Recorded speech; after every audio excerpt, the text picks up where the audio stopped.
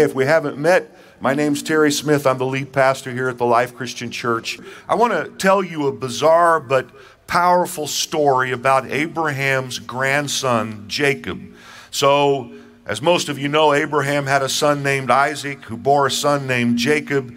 God made incredible promises to these three men, Abraham, Isaac, and Jacob, and he vowed to bless them and their families so that through them a nation would be birthed who would bless the entire world. Well, when Jacob was a young man, he got himself in trouble at home. He fled to a distant land, and he came into a business relationship and then a familial relationship with Laban, a very successful business person in the business of raising and breeding livestock, such as sheep, goats, and cattle.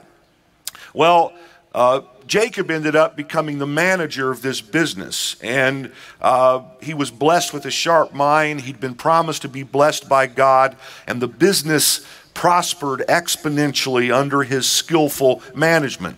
There was a problem, though, and the problem was that Laban was a dishonest businessman. And part of this is that he wasn't sharing the profits with Jacob that Jacob had rightfully earned. And there was some conflict about this. Finally, it was resolved by Jacob stating that the way he wanted to share the profit was he wanted to have the right to claim the rarest of the sheep, goats, and cattle that Laban had in his flocks and herds. And the rarest of these animals were animals that were speckled, spotted, and dark-colored. Speckled, spotted, and dark-colored goats and sheep in particular were the rarest of animals. But Jacob said, if you'll just let me have that part of your flock, I'll be satisfied. And they came to an agreement. But Laban, being the dishonest guy that he was, that night, during the middle of the night, had some of his men take all of those speckled, spotted, and dark-colored sheep and goats and transfer them a long way away, a 3-day trip away from where these flocks and herds were commonly kept. But that did not deter Jacob, because he did something that sounds crazy. In fact, it was. And as I'll discuss in a moment, it was a tremendous act of imagination. Jacob took branches off of several different types of trees, and he carved into those branches, if you please, speckled and spotted strips where he took the bark away. And then he took those branches that he'd carved, speckled, spotted, and rare things in, and he put it before the watering troughs so that when the sheep and goats and cattle would come to water, they would also mate. And when they would mate, they would see Jacob's imagination articulated into these branches, and somehow what they produced, what they brought to life, were speckled, spotted, and dark-colored sheep and goats, in particular cattle as well, the rarest of animals. And Jacob continued to do this until those rare animals were separated from Laban's flock, and Jacob's flock, we're told in Genesis, increased rapidly, and he became very wealthy with many servants, camels, and donkeys. Now, one would rightfully ask, why in the world would Jacob have taken those branches, carved in them what he imagined, put them in front of the watering troughs, and so on? Why would he have done that? Well, later when he explains where he initially got at least the picture of what he saw for his future, he said this. This is Genesis chapter 31, verse 10. He said, one time during the mating season, I had a dream and saw that the male goats mating with the females were streaked, speckled, and spotted. Then in my dream, the angel of God said to me, Jacob, and I replied, yes, here I am. The angel said, "Look up, for you will see that only the streaked, speckled, and spotted males are mating with the females of your flock, for I have seen how Laban has treated you. I am the God who appeared to you at Bethel, the place where you anointed the pillar of stone and made your vow to me." All of a sudden, you see that Jacob got this crazy idea of what was possible for him in a dream that he had received from God. The reason he did this crazy act of imagination is because Jacob had a God-inspired dream, a crazy idea, but it was rooted in a God-dreamed future. Jacob saw a picture of the future that God had promised him. Even though God didn't tell him exactly how to get it done, Jacob took action and imagined in a very creative way, and God met him in that act of imagination and miraculously blessed him. It was the venerable commentator Matthew Henry, maybe the most famous of all Bible commentators, who wrote about this passage and said that it was by the power of Jacob's imagination that God showed up and worked miracles. All of you watching online can fill the blank in there. It's a really important point. I don't know if those of you who are live here have life notes or not, but I think you can get them online. And this is an emphasis point. It was by the power of Jacob's imagination, said Matthew Henry, that God showed up and worked miracles. Jacob articulated into those branches what he pictured for his future. He saw what could be before it actually was. Here's my thesis today, and I'm going to move to our discussion about courage in a few minutes. I believe that when we actively imagine a preferred future in line with God's dreams for us and act accordingly, even if sometimes crazily, that God shows up and miraculously makes those imaginings come true. Now, I don't have time to tell this story. Sometime, hopefully, I will. But the very first message, the very first sermon, the very first talk I ever gave at the Life Christian Church, before it was even called the Life Christian Church, was to a small group of people. I'd say less than 10 people. And I stood in the midst of that group, and I told this story about Jacob, and I took branches, and I carved into those branches while I spoke.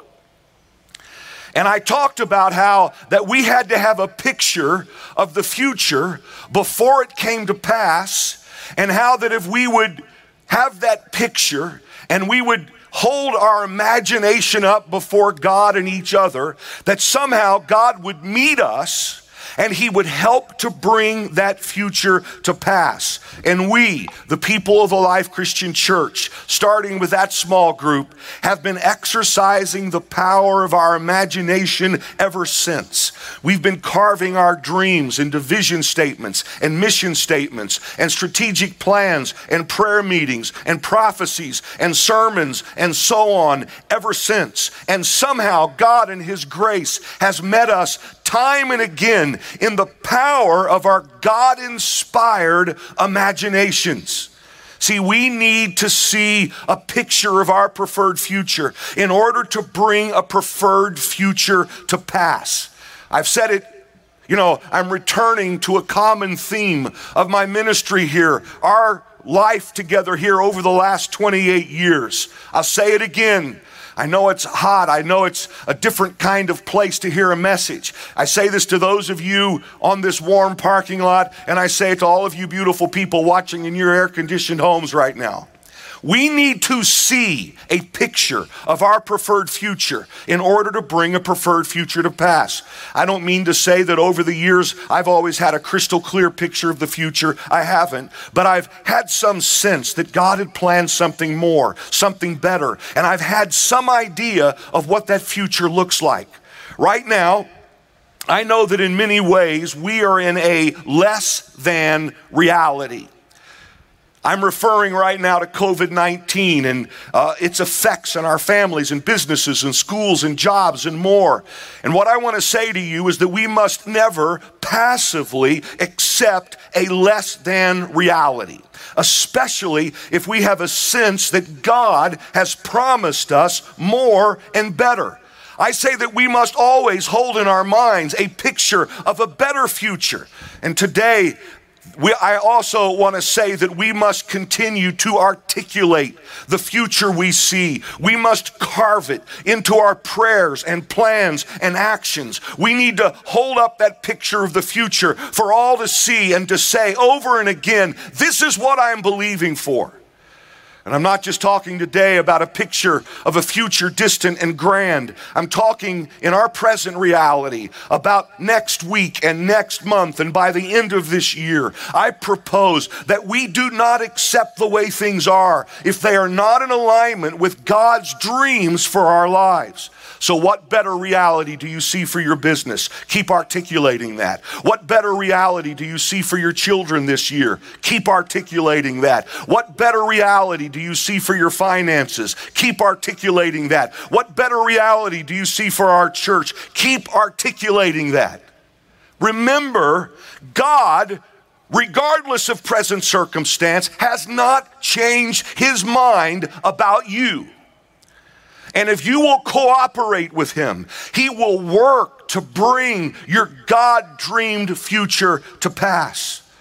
Remember, Jacob's imagination was based on this specific idea he had received from God about these streaked, spotted, and speckled animals, but also motivated by prophesied blessings that God had given him earlier in his life at a place called Bethel. While on the run from his past, Jacob spent the night sleeping on the ground in a place called Bethel, and he had a dream that changed him forever. You'll remember it. He saw a stairway to heaven, a ladder to heaven, and angels going up and down on the ladder. And at the top of the stairway, Genesis 28:13 says, stood the Lord, and he said, God said, I am the Lord, the God of your grandfather Abraham and the God of your father Isaac. The ground you were lying on belongs to you. I am giving it to you and your descendants. Your descendants will be as numerous as the dust of the earth, and all the families of the earth will be blessed through you and your descendants. What's more, here God says to Jacob, I will protect you wherever you go.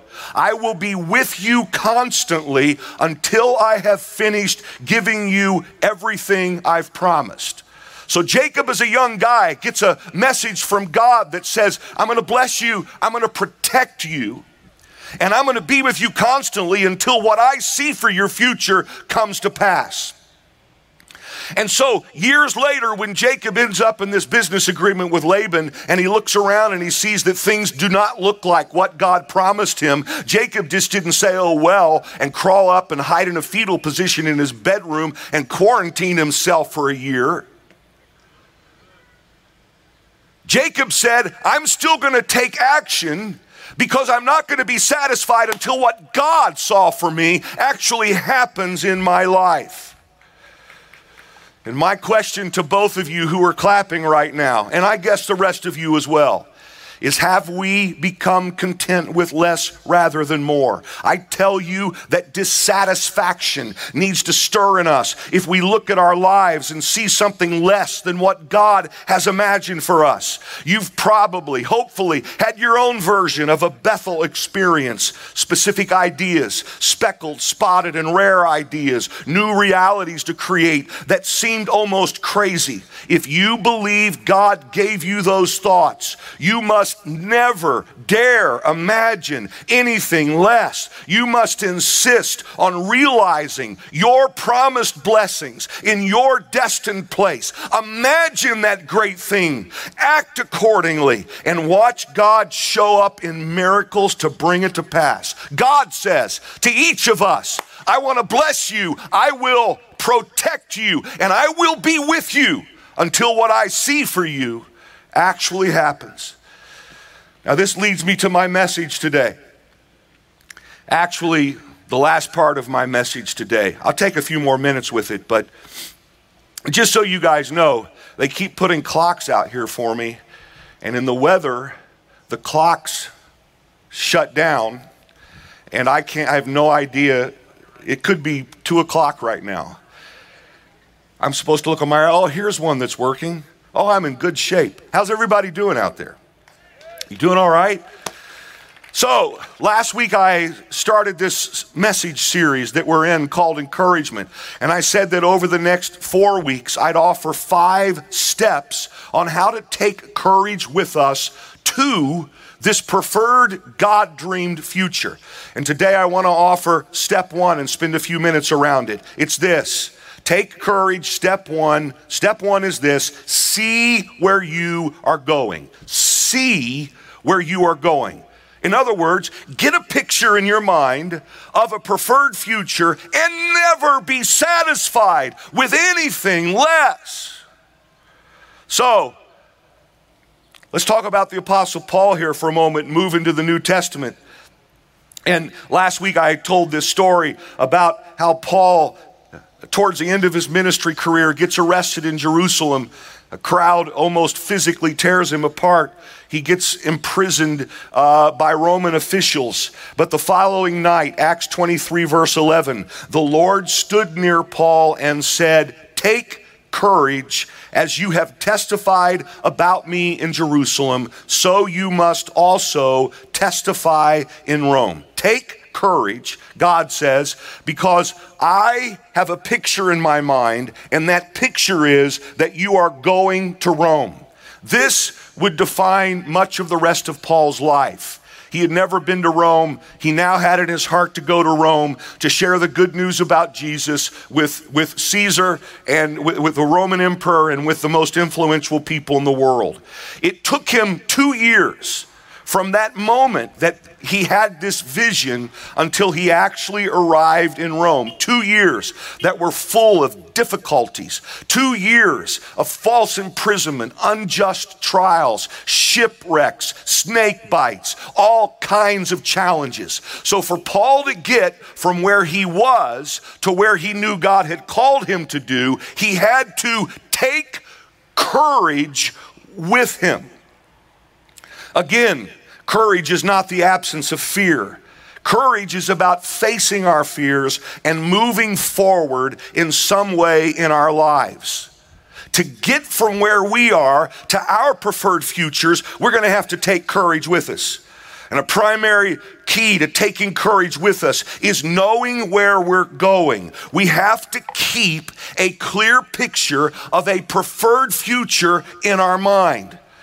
One of the things that's very interesting in the 5 chapters from Acts 23 to Acts 28 that detail Paul's journey from God saying, Jesus saying, take courage, I'm going to take you to Rome. One of the interesting things that happens is that several times the Apostle Paul had an out.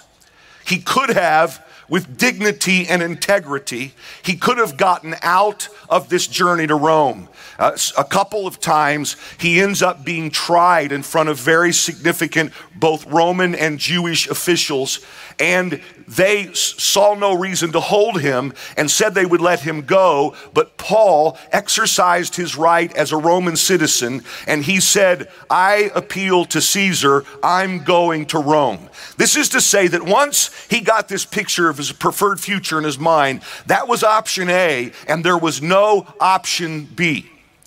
There are a lot of people who like to keep their options open in life, and sometimes in some situations that's wise. But when it comes to moving toward the future that God's dreamed for you, you need to have option A and no option B. One of the stories that Sharon, my wife, will often tell is that when we first moved here to West Orange 28 plus years ago, from the Midwest of our upbringing, about 2 weeks into our being here, and remember at that time, we were a very small group. We didn't have a building. We didn't have much of anything. The church owned an old van that I sold as quickly as I could because it was falling apart. But we had a sense of calling. We had a vision of the future. We were carving into the branches something crazy that we saw. And we were driving by a cemetery, and I said to her, listen, you can go ahead and buy my grave plot right there because I believe God's called us here, and I am not leaving here until we fulfill the mission that God has called us to fulfill. Her response to me was, at that time, you can go ahead and buy my grave plot in the Midwest because that's home.